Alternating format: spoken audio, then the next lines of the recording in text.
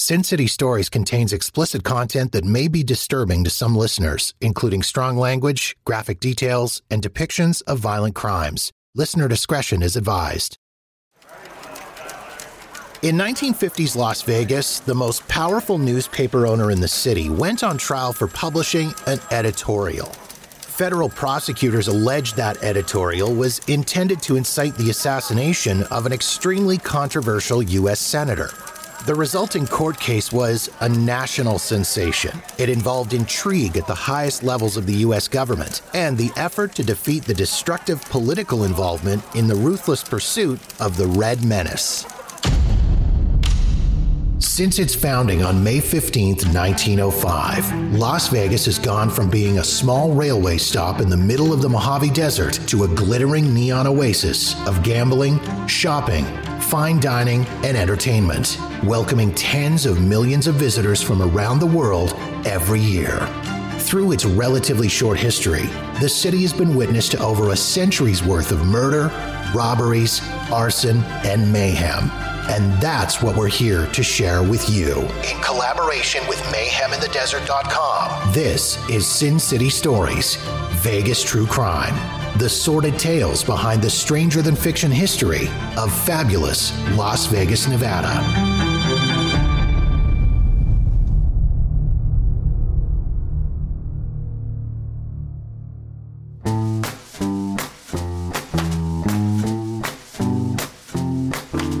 Post-war Las Vegas was a place where someone could start fresh and make a name for themselves. One of those people was Herman Hank Greenspun. Greenspun arrived in the small desert town in 1946 after spending a period of time working as an attorney in New York City. Greenspun left the legal profession saying it didn't suit him because it would entail a life, quote, fighting for causes I couldn't support without making moral and emotional reservations. After serving during World War II, he found work in Las Vegas as a press agent for the Flamingo Hotel and Casino, the first modern-era resort to set up shop on the Vegas Strip. Greenspun worked closely with the brains behind the Flamingo, mobster Benjamin Bugsy Siegel. Greenspun would later say he had no idea about Siegel's shady and violent past. Besides, the job with the Flamingo didn't last long before Greenspun established a newspaper, the Las Vegas Sun. The Sun would serve as the direct competitor to the city's long-standing local paper, the Las Vegas Review-Journal. Hank Greenspun didn't confine his pursuits to journalistic endeavors, though. He took great pride in his Jewish roots and was an enthusiastic supporter of the newfound nation of Israel. Israel was facing attack from every one of its Arab neighbors shortly after declaring independence in accordance with a UN resolution. However, the young country lacked any significant military resources, and Greenspun worked tirelessly to acquire heavy arms and send them to Israel to assist in building up the country's military.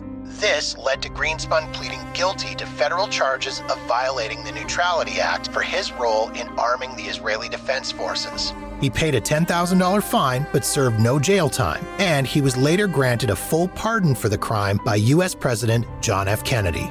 Around the same time that Hank Greenspun was using his role as publisher of the Las Vegas Sun to establish a base of power in the growing city of Las Vegas, a junior U.S. senator from Wisconsin had figured out a way to make a name for himself in national politics.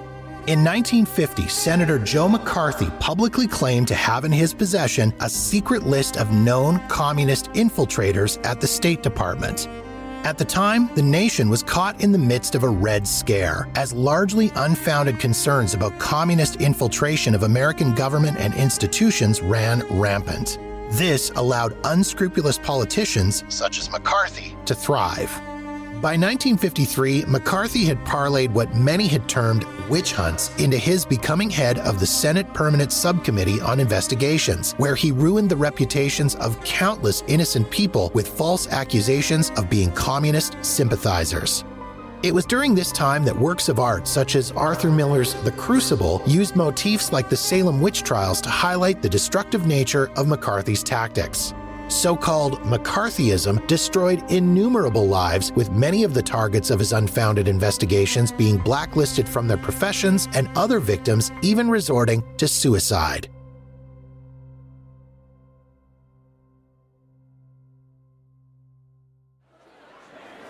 It was election season in 1952 when McCarthy and Greenspun would experience their first substantial clash. McCarthy came to Las Vegas while on a swing of western states, where he was stumping for candidates he considered fellow soldiers in his war on communist sympathizers.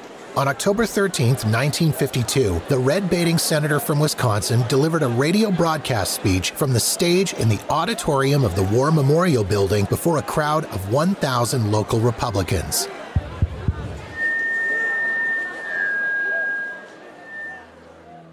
Among those in attendance were Hank Greenspun and his wife Barbara. Both were registered Republicans and strong supporters of former U.S. Army General and presidential candidate Dwight D. Eisenhower. As McCarthy was advocating for the re-election of Nevada Senator George Malone, he charged Greenspun with being an ex-communist and referred to the Las Vegas Sun as being the equivalent of the well-known communist publication, The Daily Worker. Greenspun and his wife stood up from their seats in the middle of McCarthy's speech and demanded an opportunity to respond to the senator's allegations. McCarthy replied by saying that he intended to finish his speech and then continued with his inflammatory rhetoric. Rather than sitting down, Greenspun yelled over McCarthy from the crowd, "You're the most vicious type of demagogue," and that the charge of Greenspun being an ex-communist was the greatest lie ever told by McCarthy. A contemporary article in the Las Vegas Review-Journal said the mood in the auditorium had reached near riot proportions. As McCarthy attempted to finish his speech, Greenspun not only refused to take his seat, but he walked up to the stage where the senator was standing and waited off to the side until he had a chance to respond. A furious Joe McCarthy told Greenspun, "I'm not here to debate you." With that, Greenspun stormed toward the man he'd routinely pilloried in his newspaper. The senator and the publisher exchanged heated words, with their exchange escalating to the point where one of McCarthy's aides had to intervene to separate the two men. McCarthy wound up his remarks, received a gift of a 10-gallon hat from a local GOP booster, and made his way towards the auditorium's exit. Greenspun then took to the microphone and harangued McCarthy, demanding that the senator stay to listen to his response. McCarthy ignored Greenspun and continued heading out the door, with half the audience rising to leave along with the senator. As McCarthy exited the building, Greenspun began a 27-minute-long tirade against the abusive policies and tactics of McCarthy before a statewide radio audience.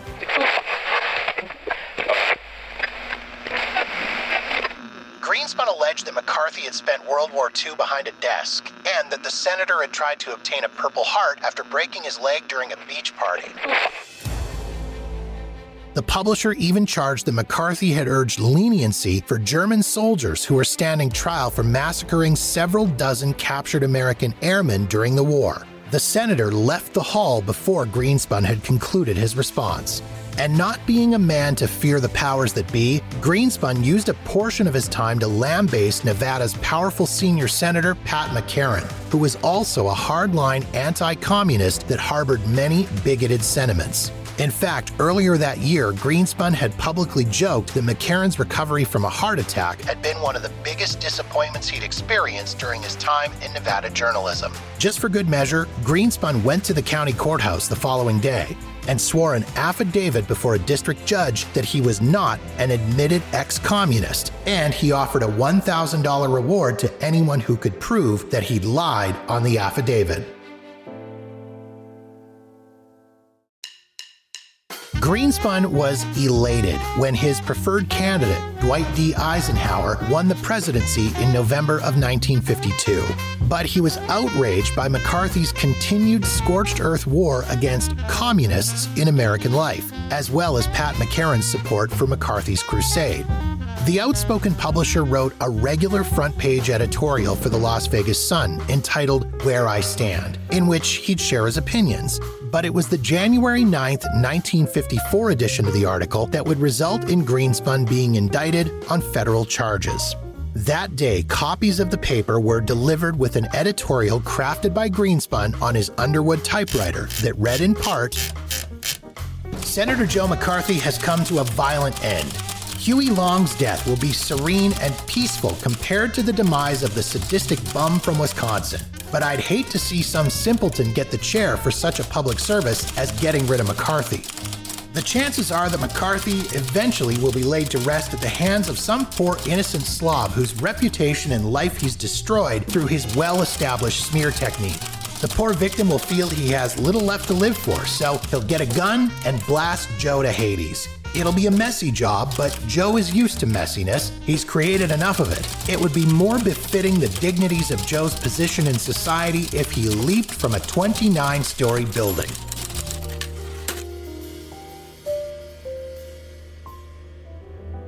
But Greenspun also veered into bigotry in his efforts to tarnish McCarthy. His editorial charged the senator with being the disreputable pervert from Wisconsin and an immoral scoundrel. These were veiled references to an alleged same-sex relationship that McCarthy shared with his top aide, Roy Cohn.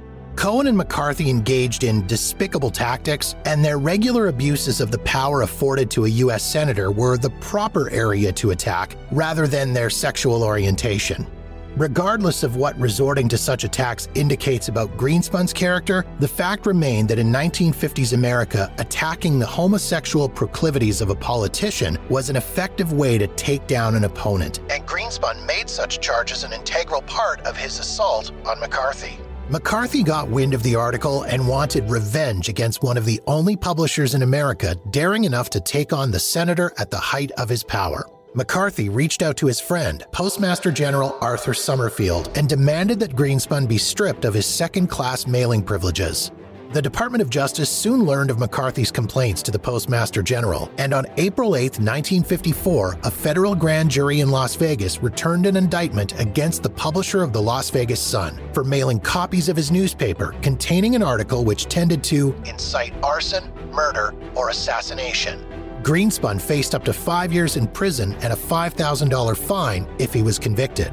Greenspun was in Los Angeles when he learned of the indictment. He had a reputation for never backing down, and the publisher remained true to form even in the face of federal charges. He responded to the charges by saying, "As always, I'm ready to stand behind anything printed in the Sun.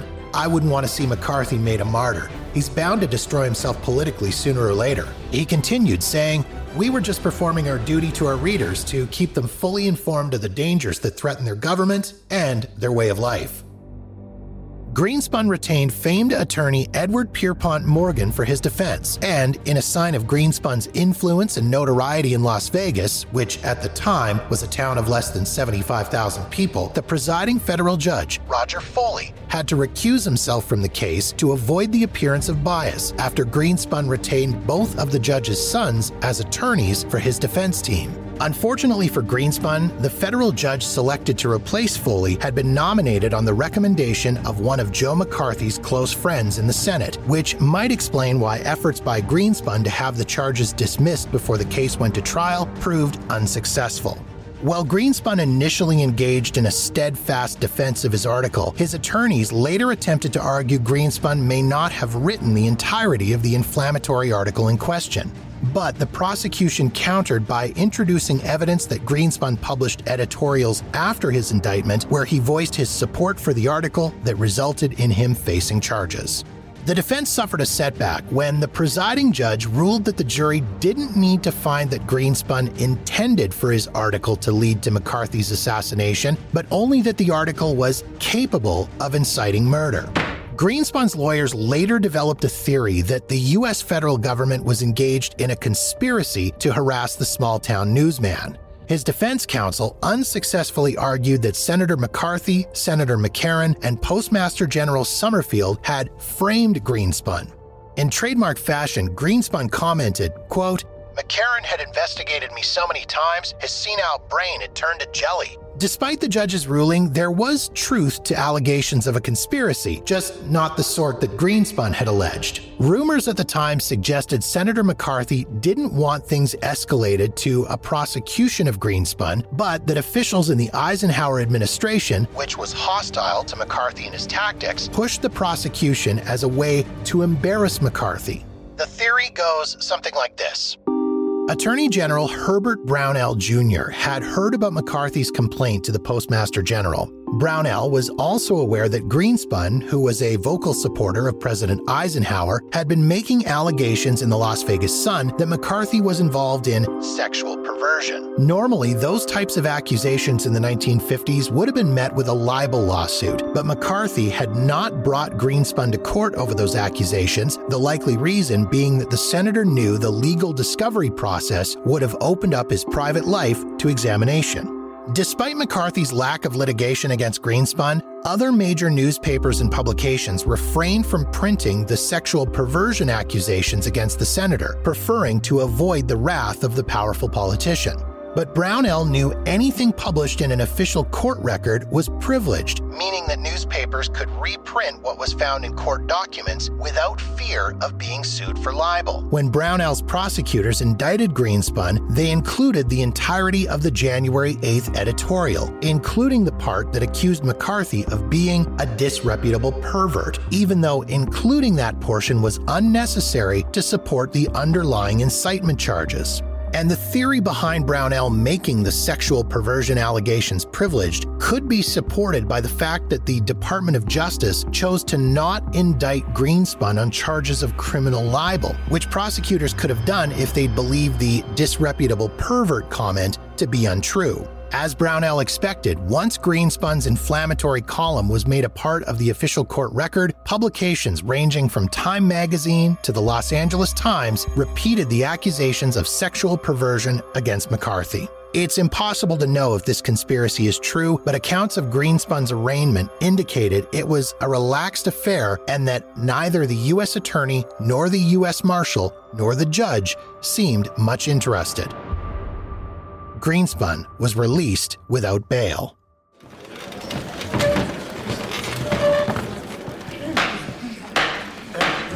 After extensive pretrial procedure, Greenspun's case finally proceeded to a trial before a jury of Las Vegans on April 12, 1955, over a year after his inflammatory editorial had been published. Greenspun's lawyers even made a last-ditch effort to discredit the prosecution by alleging the U.S. attorney overseeing the case had asked the FBI to investigate prospective jurors to gain an advantage over the defense. The same federal judge that refused multiple motions to dismiss the charges against Greenspun found no merit to the allegations of improper use of FBI resources during jury selection. The entire defense against the charges was premised on the First Amendment. Greenspun's January 8th editorial, while provocative and incendiary, was in regard to an elected official. This was exactly the type of speech that was intended to be given the highest level of protection under the Constitution. But the presiding judge did comment that freedom of the press did not mean unbridled license. After almost 3 hours of deliberations, the jury sided with Greenspun and acquitted him of all charges. As Greenspun left from the courthouse a free man, his attorney, Edward Pierpont Morgan, who is a dedicated civil rights advocate, handed him an unpaid bill for $11,000 that read, "Paid in full." Hank Greenspun contributed to Nevada's political and cultural life for more than 3 decades after his acquittal. He made an unsuccessful run for governor and went on to become one of the largest real estate developers and media moguls in southern Nevada. Joe McCarthy, on the other hand, was officially censured by his colleagues in the Senate for his cruel tactics while overseeing his Senate committee. McCarthy became a pariah within the Senate, and his addictions to alcohol and morphine led to his death on May 2, 1957, at the age of 48. When some speculated that Greenspun's non-stop attacks in his paper had hounded McCarthy to death, Greenspun said he hoped that was the case.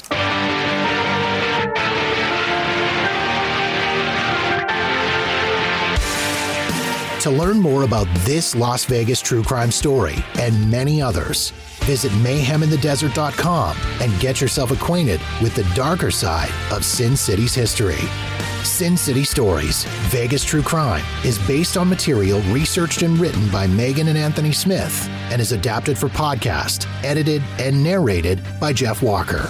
Sin City Stories, Vegas True Crime is a co-production of Mayhem in the Desert and Walker New Media. Copyright 2024.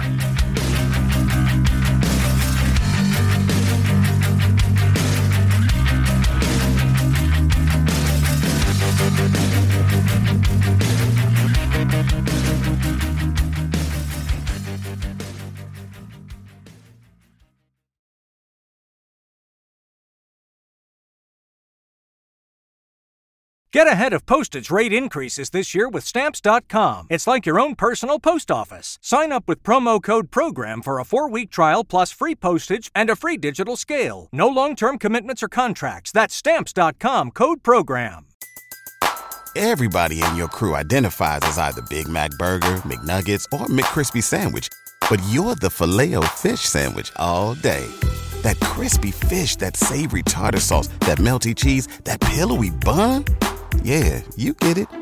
Every time. And if you love the Filet-O-Fish, right now you can catch 2 of the classics you love for just $6. Limited time only. Price and participation may vary. Cannot be combined with any other offer. Single item at regular price. Ba-da-ba-ba-ba.